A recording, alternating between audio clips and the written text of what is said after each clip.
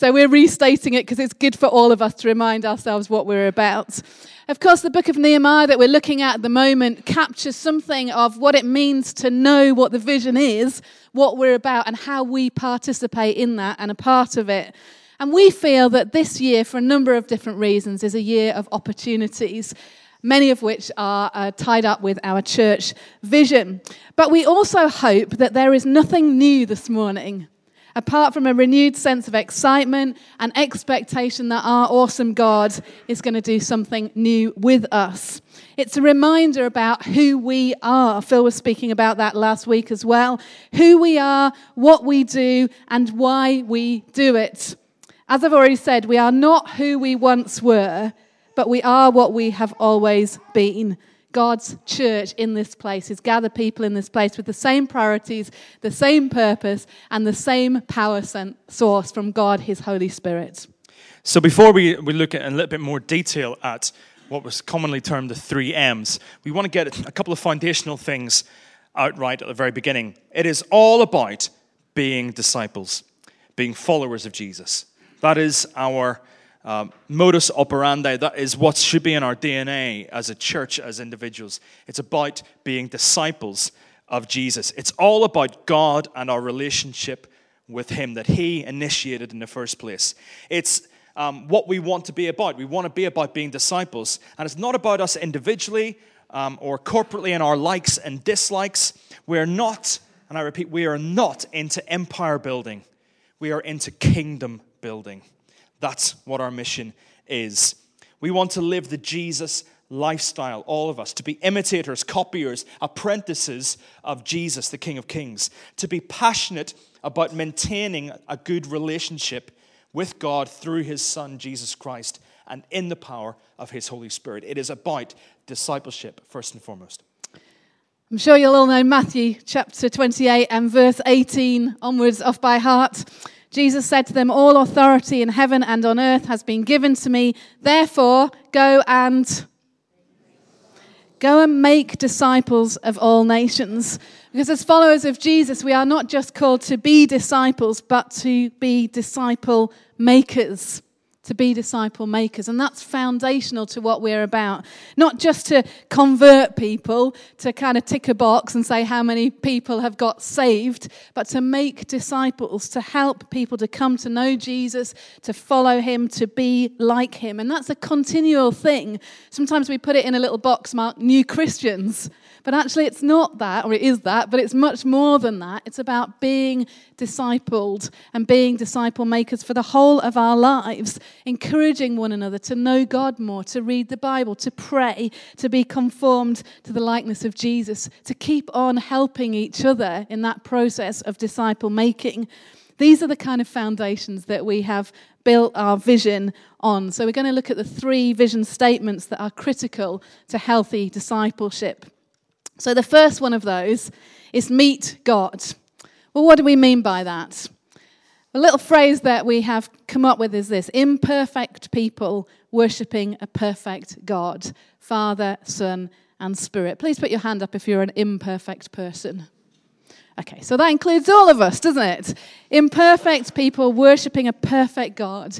We are all sinners, saved by God's grace, saved from sin to a new life with Jesus. And we need that personal encounter with God, but we need an ongoing personal encounter with God, not just a one-off, but keeping on encountering Him. We do it as we read Scripture and God speaks to us. We do it through prayer, individually or together. We do it through our fellowship, through our worship, through our Sunday services, through taking our faith seriously. We are in a position to encounter God wherever we find ourselves, whenever that happens to be. But we need to be those who are regularly encountering God, both on our own and together. So our first point is to meet God, and the second one we can rhyme off is to meet friends. And what we mean by that, or kind of catchphrase alongside that, is authentic people in authentic relationships. Authentic people in authentic relationships. I've got a picture in my office, and it was done by Lara Bundock many years ago, and it's up there because it's a picture that she drew of an unfinished sculpture. And on it says, we are works in progress. Every single one of us are works in progress. We're not the complete article. And we are called to be within a relationship. None of us are perfect. No, not even Mick. It's come as a shock. What it says, authentic people and authentic relationships is about being real. It's about honesty in relationships, about openness. It's about forgiveness, because let's not pretend that we're not going to wind each other up now and again. That's what forgiveness is all about. It's part of the gospel. It's about responsibility. It's about risk. It is not about just being pals, buddies, chums. It is more than that. We are part of God's family, so we're more than just friends. When we read friends in this context, it means brothers, sisters in the Lord. It's a bit cheesy, but it's true. But more than that, we are also mothers and fathers in the Lord for each other as well. We are part of this thing called God's family. We are accountable and supportive to one another. It goes beyond mere friendship. It's something more about growing as disciples. And how we do this is through fellowship, through getting together, having coffee after church, small groups, prayer partners, accountability partners, meeting for drinks, going out, playing sport together, walking groups, being involved in a ministry like Messy Hands, getting to know people, sharing real life together. That is where discipleship can happen. Meet God, meet friends, make a difference. What do we mean by that? Well, it's restoring people. Restoring people. Restoring people, restoring people. Some of you have read Henry Now on The Wounded Healer. It's that idea, isn't it? Not that we are perfect, but that out of our brokenness we have stuff to give from God to help other people. It's kind of the opposite of the phrase, hurt people, hurt people. Restoring people, restoring people. One beggar telling another beggar where to find food. It's simply making a difference where we find ourselves. We used to have a phrase, from the end of the pew to the ends of the earth, and then we took the pews away. But you get the idea. From where we are to wherever God may send us, or however he may equip us to help other people who are sent, to make a difference. Believing that the fundamental need of people is the restoration in their relationship with God as their loving Father. But that we have a God-given responsibility to be salt and to be light in our community, in our world, where we find ourselves most of the rest of the week, in this nation, to bring heaven to earth, to see the kingdom of God extended. And we do that through Alpha, through invitations that we give, through our witness, through Job Club, Food Bank, Lunch Club, Prospects, Pastoral Care, Life Prayer, our hospitality, our mission support, Open Doors, Reach Beyond BMS, and the Snowdrop Project. And we just do it because we are the carriers of Christ where we find ourselves, and we make a difference like that. So I don't know how good you are in your old maths. Any maths teachers in the house? Andy? Venn diagrams, do you remember those things? Oh, there's a lot of scared looks. I'm arousing some painful memories here. This is our Venn diagram. It's about things that overlap, okay? And the place that overlaps all three of things at the confluence of meet God, meet friends, and make a difference is this. This confluence is where discipleship happens. Between meet God, meet friends, and make a difference. This is where discipleship happens. It doesn't happen in two of them. So the meet God and the meet friends, well, if you're that, then you're just a clique. You're a holy huddle, not involved with the world around you. The church has been accused of that too often. It's not even meet friends and make a difference. Then you're a social club or a social action club or a campaigning group. Noble as it is, it's not where discipleship happens. It's not even meet God and make a difference. Then you are a radical, a maverick. You're on your own. You are not being challenged and equipped and building other people up. You're just a lone ranger. In the center, at the confluence of meet God, meet friends, and making a difference, that is where discipleship happens. You know the phrase, there is nothing new under the sun. Well, we came up with this vision statement, felt super excited about it. But you know, through the strands of Christian faith and tradition, these same things have come to the fore on so many different occasions. When I was at a stage of wondering whether it was right to stay here, before you had a chance to tell me whether it was right for me to stay here, the three things that were in my heart were spirituality, community, and mission. And I thought, oh, That's our vision statement, those three things. When I took over this role a few years ago, we were looking very much at the monastic tradition around cave, the place where we encounter God on our own, refectory, the place where we build relationships and get to know God and become more like Jesus together, and the road where we go out and make a difference. We're thinking quite a bit about prayer at the moment, and the three key things for the 24/7 prayer movement are passionate, radical, and missionary. Passionate about God, radical in our relationships, and zealous in our mission to the outside world. Even back in the days of the Moravians, who brought revival to much of the known world, their three key things were this: true to Christ, kind to each other, gospel to the nations. And very simply, the triangle in some churches is summed up like this: up, our relationship with God; in, our relationship with one another; and out, our relationship to the world. I find that really exciting. These are the three key things. And in the midst of those things, our discipleship occurs, our being transformed on our own and with one another. This is where our discipleship happens. I'm going to take a little break there as we sing together a triumphant song where it says, Christ alone is our cornerstone. Christ alone. That is fundamental to us. That's why we have a relationship with God in the first place. It's because Jesus makes it possible. So can I invite you to stand, please?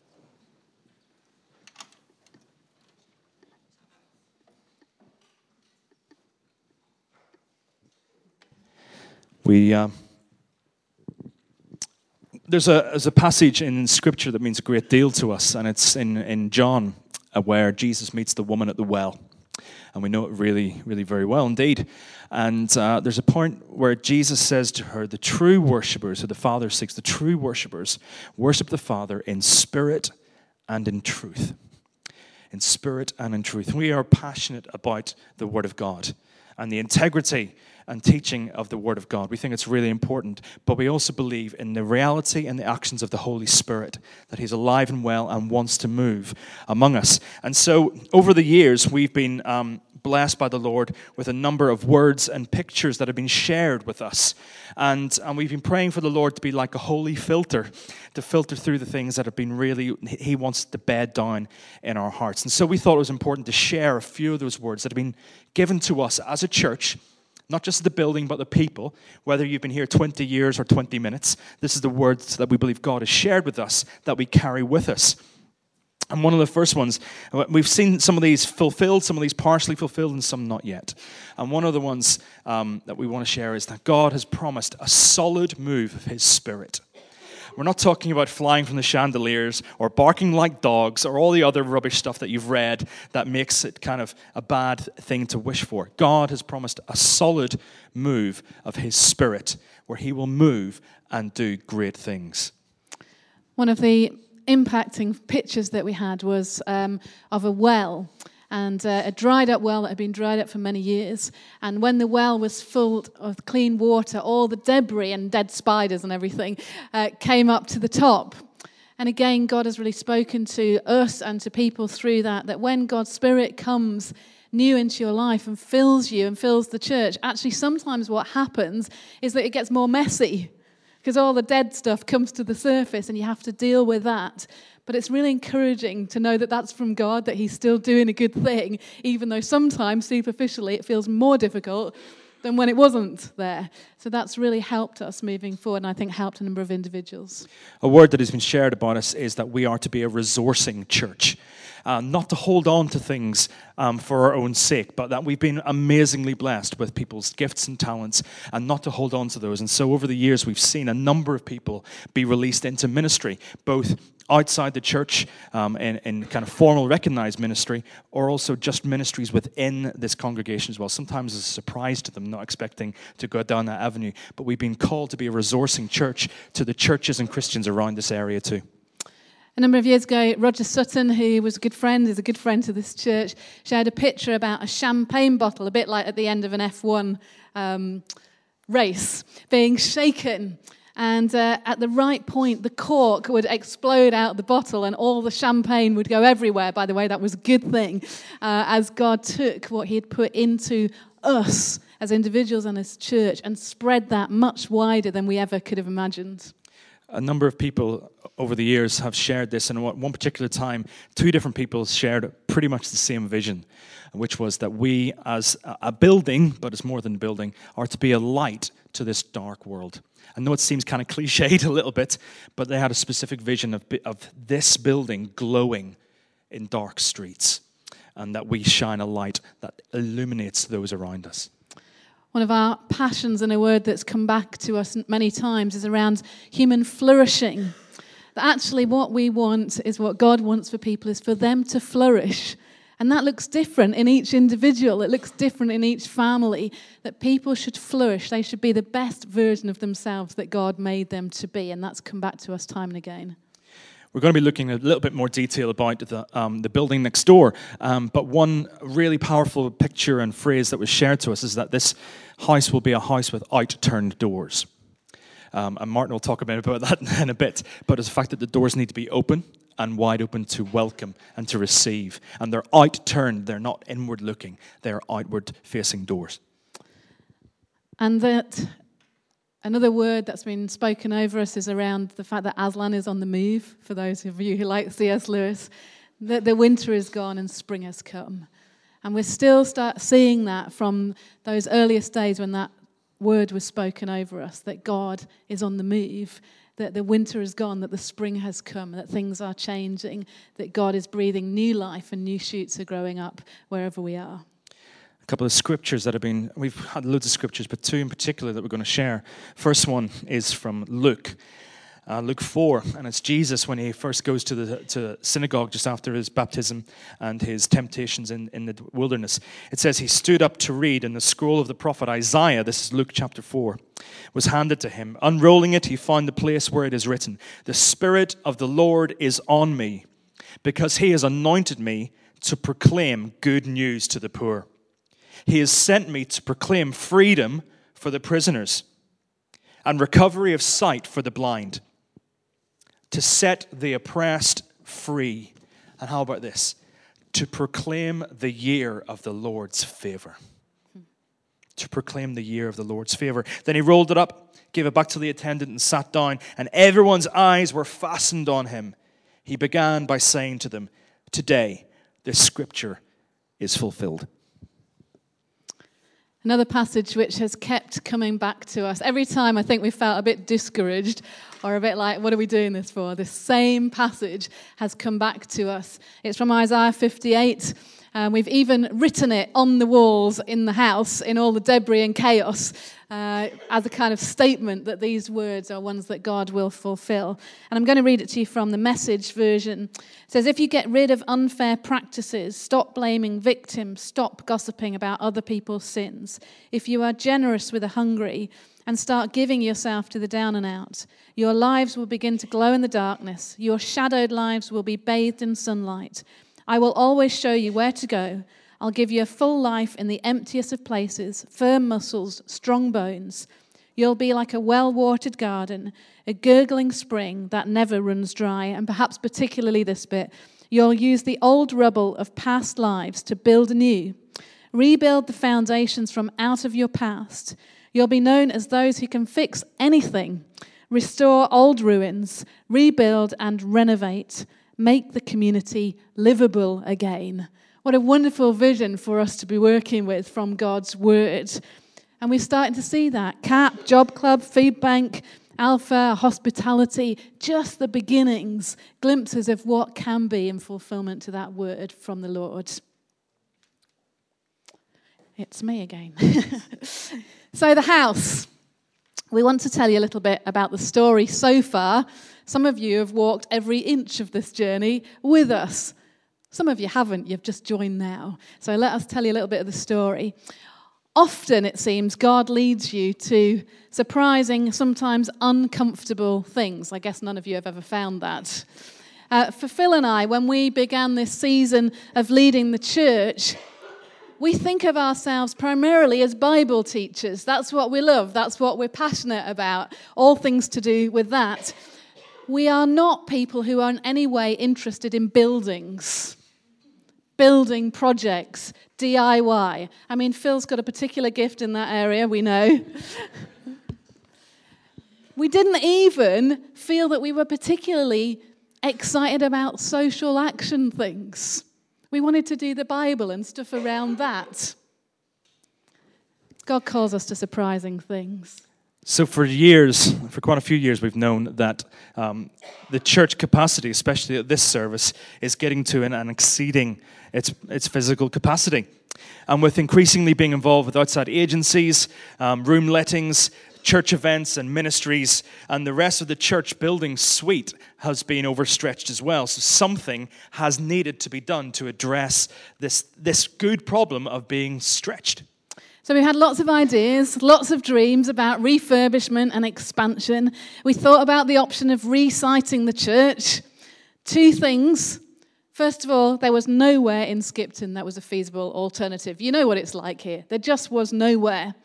The second one, which is actually a bit more profound, is one deacons meeting. We got outside the building, we went and walked around the town, we walked around the whole area around our church, and we prayed. We prayed and we listened to God, and when we came back together, there was an almost palpable sense that God was calling us to stay here on this site. Everyone was on the same page, and we were a bit surprised by that, not because there was loads of divisions, but because there was loads of opportunity and options, but everyone had a sense that this was the right place to stay. So we invited some Christian architects who we knew and were recommended to give us some options on the site, and their pretty pictures were wonderful. They had a pretty wonderful price tag as well. Several million. So if there's any, stuck down the side of a chair, if you've got any, that'll be great. And the thing is, wonderful as these pictures and dreams were, they didn't actually answer some of the fundamental issues and areas of ministry that we needed to address, pretty as they were. So, and all the while that we were looking through this, there was a building next door that lay vacant. It had been vacant for nearly 4 years, the old Medax building. Now, if you know Skipton at all, you know that any building lying vacant for any length of time is an odd thing. 4 years it stayed empty. And so one team meeting, I remember very well, we were sat around around the table, just in the crash room, and we just said, why don't we just ask, push a door and see what happens. And so we took a bit of a faith step to see what the next thing would be. So we developed a 3-phase plan. The first one was purchase the building next door. These phases sound very short. Somewhat more emotional content than the phrase, right? Phase 1, purchase the building next door. Phase 2, redevelop the building next door. Phase 3, reconfigure the present church site for expansion. Now, in an ideal world, phases 2 and 3 would be concurrent. And in fact, we do still hope that there will be some overlap. And our intention is to try to do some refurbishment work in the church as we move forward over the next year or so. I don't know if I'm allowed to say this, but it's between you and me, okay? I'm quite proud of this church. I don't know if I'm meant to say that. I'm quite proud of this church because we wrestled with this decision for a long time. And we discerned this decision together. And you know what? We disagreed. And we sometimes passionately disagreed. And you know what? That was okay. That was part of the discernment and keeping the process honest. So we wrestled and we discerned, and we stayed together as family. We disagreed well, which I think is a better sign of unity than everyone nodding their heads. We discerned, we debated, we disagreed, and then on April 2015, we decided, in probably the biggest attended church meeting I've ever seen, we had to get extra chairs out. It was that bad. We voted, and we decided as a church that we were going to go to the next stage, which is to purchase the building. And in September 2015, we bought the building next door. And we didn't just leave it at that. We went through lots of different options of what it might be called, some more humorous than others. The Holy Huddle of God was one of them. We decided we would call it The House, because I had something about family about it. And we have all sorts of dreams and visions for that space and for this space too.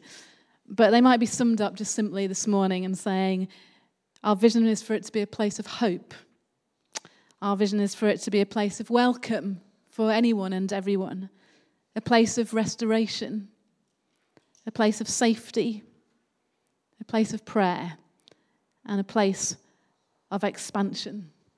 And those are just some of the big headlines for all the small, exciting vision and ideas that we have that we'll talk more about probably over these next weeks ahead. What we've discovered over these last few years is that in numerous situations, God has provided. Almost to the point that I don't worry about it anymore. He's provided so often in so many different ways. He's particularly provided the right people at the right time. We had Peter here who took us through the planning process right at the beginning and was just such an asset to us in helping us to make sense of things. For Bernard, with his financial experience and acumen, his understanding of the Baptist Union processes and experience of 2 church building projects previously. God really doesn't like him very much, but we really love him. For Andy Laycock with his 3D designs. For Mike with what he brings to the team in refurbishment experience. For Malcolm Nixon as quantity surveyor. For Ella in fundraising. And I'll have missed people out, but we're so grateful for just the right people at the right time, because as we've previously said, Phil and I are rubbish at this kind of stuff. And just as it was all coming to a standstill and requiring more time and input than people could give, along came an unsuspecting new person to Skipton Baptist Church, along with his family. Someone for whom building projects, plans, nuts, bolts, screws, steel girders, pipes, electronic drawings, and dealing with contractors was bread and butter to him, alongside a degree in robotics. Martin Lee. I did warn him as soon as he walked in the building that, frankly, he should leave, but God had provided him for such a time as this, and I'm going to hand over to Martin now. Thanks, Lisa. Cheers, Phil. That's me.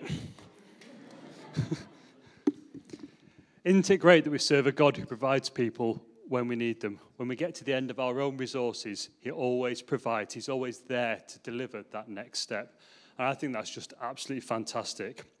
It is indeed true that on my first Sunday here, January 2016, at some point, we rocked up and we were saying hello to everybody, and people, of course, ask you, what do you do? Well, I work in construction. Oh, bless Elise's face lit up at the side. Right, although to be fair, she did say, run away now, which on your first Sunday as a new church is slightly disconcerting to say the least. But what did I arrive to? Well, when I joined the building group, I arrived to a set of plans. It was great. A lot of the hard work had actually already been done.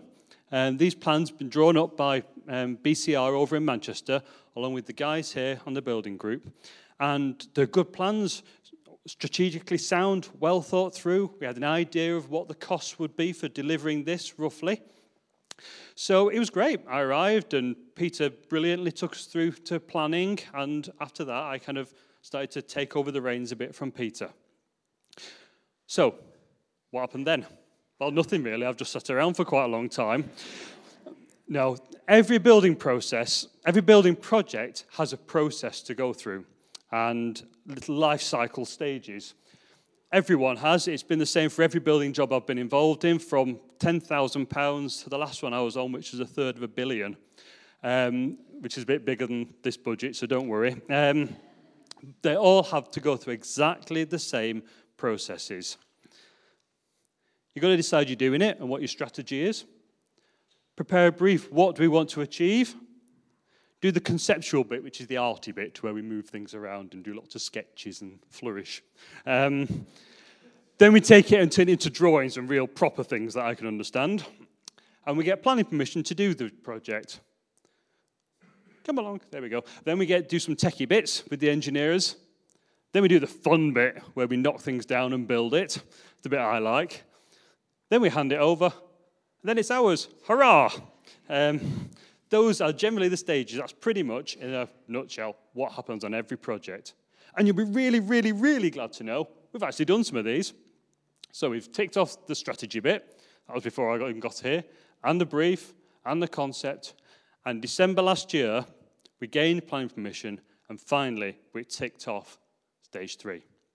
So, hooray, 9 months on, what's happened? Well, the last 9 months have been quite busy. We've appointed a new set of architects, so we're now working with Bowman Riley, just the other side of the road, which is great because they can just pop in and out as they need to. They've been fab. They've done a really good job for us. We've appointed structural engineers, quantity surveyors, and between us all and the team, we've come up with a whole set of the technical drawings, the engineering-y bit, how we transform what is basically a hollow shell full of rubble in there into something with a bit of purpose to it. So I thought I'd try and give you a bit of a flavour of what that involves. So, take a door. Fairly simple door, don't do much to a door, to be honest. But how's the door fixed to the wall? What type of door is it? Where do the handles go? Is it handles or is it push plates? Does it have a window in it? Does the window have a privacy screen in it? Does the door need to open automatically in the event of a fire alarm? What's the access control through that door? Does that door need to be locked? Take it times 51 doors in the building next door. Then add in the windows, all the structural details, the lighting, the heating, the hot and cold water, the power circuits, the drainage, the fire systems, the access control systems, the outside. You get the picture of what it's been like for the past 9 months. There's a massive amount of stuff to go through, and it takes quite a long time, which is why I've been quite quiet for 9 months, because we've been beavering away behind the scenes, working out how, like a big Lego puzzle, we're going to make it all fit together. But, oh, there we go, bit of detail. There's the Hoover Dam. We're not building anything that big, nor is there going to be a dam involved. However, we hope, I know it rains a lot, but the Hoover Dam took 5 years to build, which isn't too bad, but it took over 9 years to plan. The longer we spend planning now, the less trouble we run into when we actually get builders involved. We know what we're coming to. Fewer surprises, and I don't like surprises. So, you'll remember that on that board there, for what seemed like forever, was a set of plans pinned up, and not much seemed to happen. That was where we were. Well, we now have a whole, exactly the same set of plans, pretty much. It's had a few changes, a few tweaks here and there, but actually, on the whole, things are pretty much the same. But what have we got? Well, we've still got the community lounge in the meeting room. A place for coffee, a chat, before school breakfast club, alpha courses, cap job clubs, women's breakfast, men's breakfast, meat, relayed services on a Sunday morning. It's a brilliant space. Youth events, all sorts of stuff can happen in there. It's fab. Still there. We've still got the kids' rooms, especially, purpose-built for kids, safe for them. Frees up so much room with an eye to our next phase in the building, gives us that space that we haven't got at the moment. We've got food bank, bigger room than we've got already, more room for storing food. And what's really nice is we've got the community lounge. At the moment, when clients come to food bank, they have to trot round to the back door, stand in a corridor. Actually, now we can take them to a lounge where you feel much more valued, so much more welcome being there. For staff members upstairs, well, they're just rooms, to be honest, because we don't really like them that much. And they did ask for a gin bar and a hot tub, but I declined those requests. So did Bernard, yeah.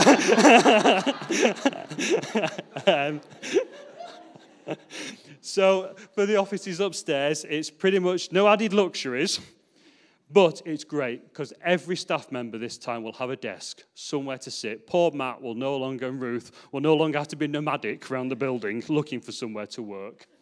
And also a specific place for counselling and prayer, which is really important for people coming in. So everything we had, we've still got. And I'm not going to take you through every single change as to why that wall's moved 4 inches and why that window is slightly different to what it was before, because we'll need sleeping bags and a good lunch. But what I will do is I'll just quickly whip you through some of the highlights of what's happened. So we talked about having opening doors. Well, originally those doors there opened inwards, opened the wrong way. They now open outwards, which is how we should be as a church, giving a bit more room for circulation and space. We've altered the lift so we can get disabled people upstairs a lot better and gives us a bit more room for storage. Some of the things we don't want in the community lounge, we can move into there. What else have we got? Oh, here we go. I've got to pronounce this again. We've got a Pistinia. Is that right? Yay! Who knows what a Pistinia is? Oh, about 5 people now. Excellent. We're getting there. It took me a week to learn to spell it. I'll give you the dictionary definition. A Pistinia is a small, sparsely furnished room where one goes to pray and fast in the presence of God. What a lovely space to be in. Isn't that great? Well, we've now got one. And it's just where that red dot is. It's fab. It can be a really nice little room, accessible to absolutely everybody from the community lounge. So will people be able to go in there for 24/7 prayer and things like that? It's going to be great. What else? We've improved access for pushchairs and disabled across the building. We've left some walls in. Now, that might not originally seem to be a great advantage, but actually it is. We discovered we had a slight structural problem with the building. Nothing to worry about. But leaving those walls in has actually managed to save us a huge amount of money, in the tens of thousands we're talking.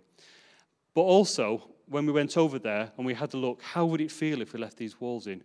We realized that it created a real homely, inviting space.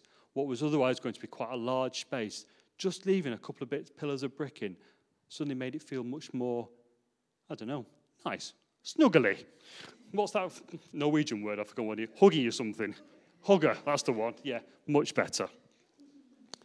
And what else have we done? We've improved the disabled access to upstairs.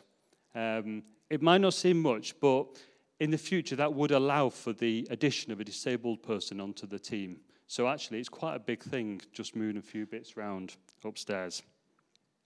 So, to give you an idea what it actually looked like now, we've done the wonders of technology. Andy's worked marvels, and we've turned it into a 3D model. Virtual reality. We did try to virtual reality the team in as well.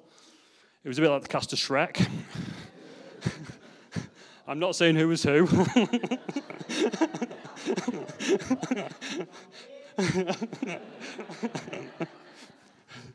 So, here we go. Andy's little model of how the ground floor looks. Oh, quick spin round so we can see the cafe area down there. The meeting room off the back of that. Oh, yep. And then the food bank room over there. And the kids' room's at the back, just to give you an idea when we're walking through later. Jump to the next floor if you can, Andy. So the office space is upstairs, just as they always were, with no gin bar. And that's the hot tub, yeah. Otherwise known as the air handling unit. Next floor, Andy, can. Were we doing that one? Yep. Whoops. And that's a very little roof space with just loads and loads of storage and 2 more offices up there for us. There we go. Cool. Should we go for the posh bit? Wait, look at that. So as you can see, we're in lovely green with the Colorado mountains behind us. And I will apologize now that we're about to fly through some walls. It is intentional. The walls will stay there, but to get the computer to do its stuff. So standing on Otley Street, there's your view. We've got a little canopy. And we walked to the entrance, Andy. Oh, there we go, our first wall. And so standing at our doors, let's head on in. Come on. Oh, past the toilets. And into the community cafe. Ooh. Note the bamboo in the corner, that's obligatory. Round to the kitchen area, and the door to the Pistinia there, just on the left, thank you. Nice red coffee machine for those with a caffeine addiction. Then on into the meeting room. Now, I know it's got chairs and desks in, and it won't have. It's just to give us an idea of size rather than actuality. Ooh. There you go, quick zoom out. Next one, Andy. So this is the food bank room. Nice big room. Next one. Down the corridor and into the other side of that door, which will be bigger. leads us back into the lounge. But this is the children's room, and then into the very end children's room, which leads outside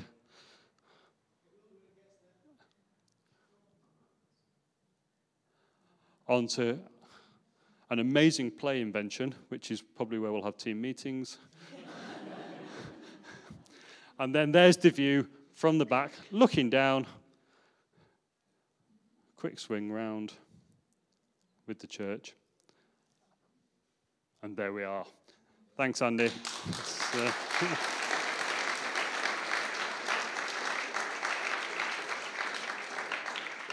Can we jump back to the PowerPoint? Can we jump back to the PowerPoint? Oh, okay. Oh, there we go. Oh, there we are at night.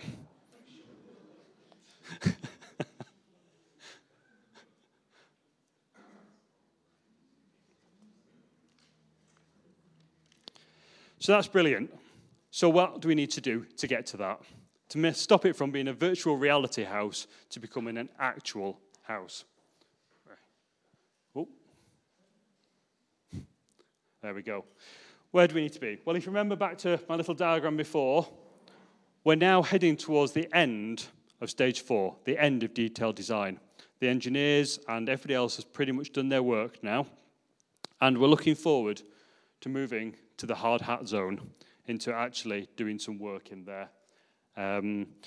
So to achieve this, we need a few things. We need to apply for our building regulations, just to make sure we are legal and compliant with all the current legislation. We need to clarify some conditions around our planning permission. And we need to prepare some specifications and the tender documents to send out to the builders. Really good, thorough documents so we can get an accurate price back and we know what we're heading for. All of those things, the team of the architects, the engineers, me, the building group here, we're going to do all of that lot. That's what I'm here for. But there's actually some things we need your help with. The firstly is just to pray for us. It's easy to say, but the effect of it is absolutely amazing. When we look at Nehemiah and where we're going to go over the next few weeks, we see that whenever we're doing something, whenever we're working for God, we face opposition. And that happens here all the time, even in this past week or so. Members of the team come up against trials, opposition, difficulties. And your prayers will just be so appreciated for our protection, but also for wisdom.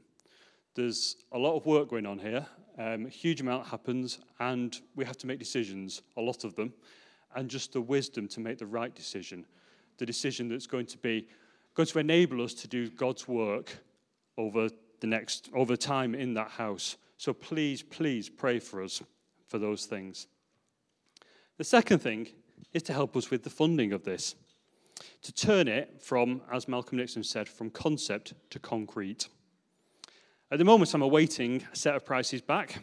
We've got various consultants and engineers and all sorts of people, and they're going to be delivering me over the next couple of weeks, hopefully in time for the church meeting, a set of budget prices. Note the word budget, not the reals, not the actual price, not the finished price, some budget prices, indications of what this is going to cost us. Now, whilst I haven't got them to give you at the moment, I'm fairly sure that unless Bernard's been printing cash at home, which I don't think he has, we're going to be a bit light in the coffers for finishing all this work off and doing this work. We need your help with raising some of these funds. There's going to be some more stuff coming out about that, I think. But please just pray for it. Pray for Ella as she puts in these grant applications. She does a magnificent job behind the scenes. You have no idea how many days and weeks of seriously hard graft goes into each grant application. They are monumental.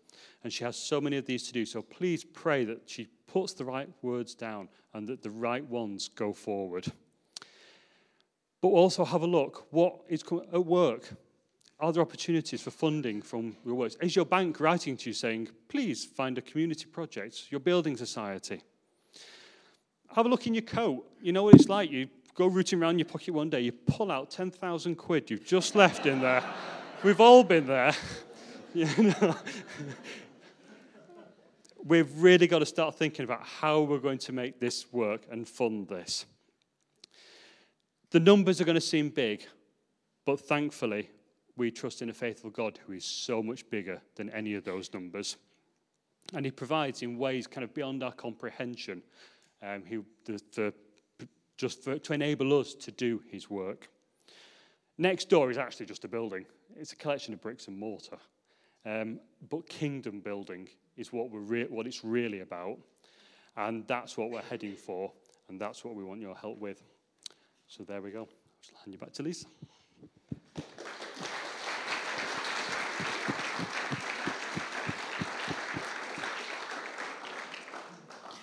Thanks so much, Martin. And that just is the surface of all the stuff that Martin's been involved in. And Andy, thank you, because actually to be able to visualize things is so powerful and so helpful to those of us who find the kind of black and white line drawings really difficult to imagine. So, and I know it's been a sacrifice for you today, so thank you for doing that. Appreciate that. Martin's right. This is about kingdom building. It's not about a building project. It's about building the kingdom. If we didn't have the vision to go with it, we wouldn't be doing it. And the only frustration is that we have the vision and we'd like to do it today, in fact, like a year ago, but we can't do it that quick. So that's the only frustration, because this is about the kingdom. It's making our community livable again. It's about providing a place that is God's space in the midst of it all. So I'm going to suggest that we pray. Can I ask you to stand with me?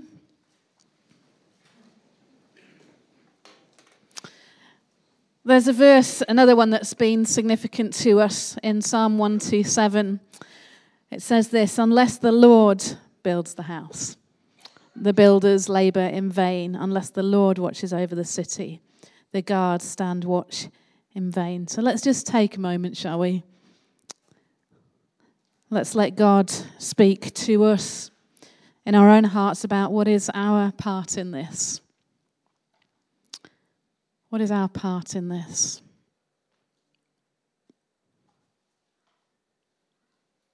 Perhaps we've just got a bit tired of praying, or we've just stopped, and our part is to kind of stand up again and go, yeah, actually, I can pray. I will do that.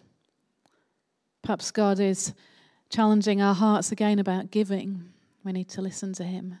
Perhaps God has a particular role for you in this whole project, the going forward bit or the when it's done bit. And he's starting to form something in you, to call you to something, to shape your vision personally about how this might be part of your journey.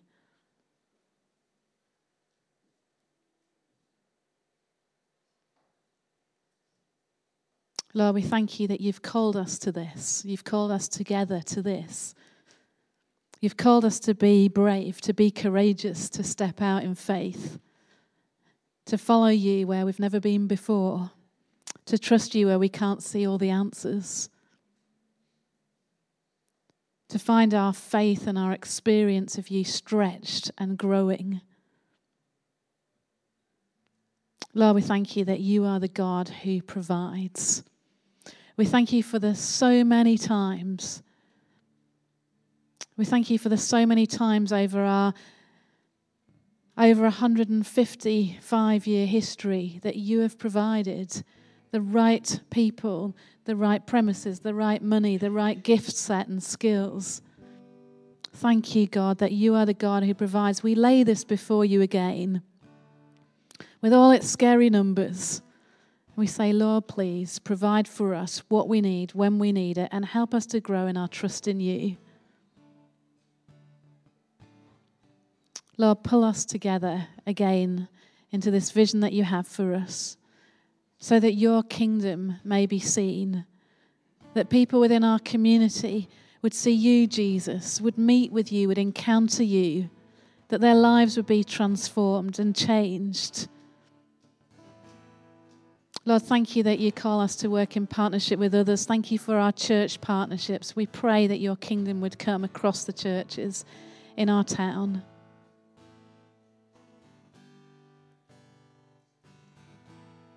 Lord, this is your church. This is your house. And we commit ourselves afresh to you this morning for your kingdom's sake, for your glory. In Jesus' name we pray. Amen. We're going to worship together for a few moments. And as we do, you might see this small board here. This is us saying yes. I mean, some of us have said yes for a lot of years here in this church. But some of us are new. Whether you are a person who said yes for a lot of years or whether you're quite new, we'd like you to say yes this morning if you feel able. Yes to the vision that God has called us to. Yes to working together for God's purposes in this place. This is from the 9:15. So please, we'd like you to write your name. It feels quite big when you write it, but when you look at it, it doesn't look very big. Write your name in big writing. As we sing, come out and say yes again to what God has called us to this morning as we're worshiping. And if you want to, you can take an M&M, because it's the M&Ms, isn't it? Meet God, meet friends, make a difference. The health warning's this. The ones that say they contain peanuts might contain peanuts. Don't eat them if you're allergic, all right? So please come and respond to God and respond as we sing and worship together as well. Thank you. Bring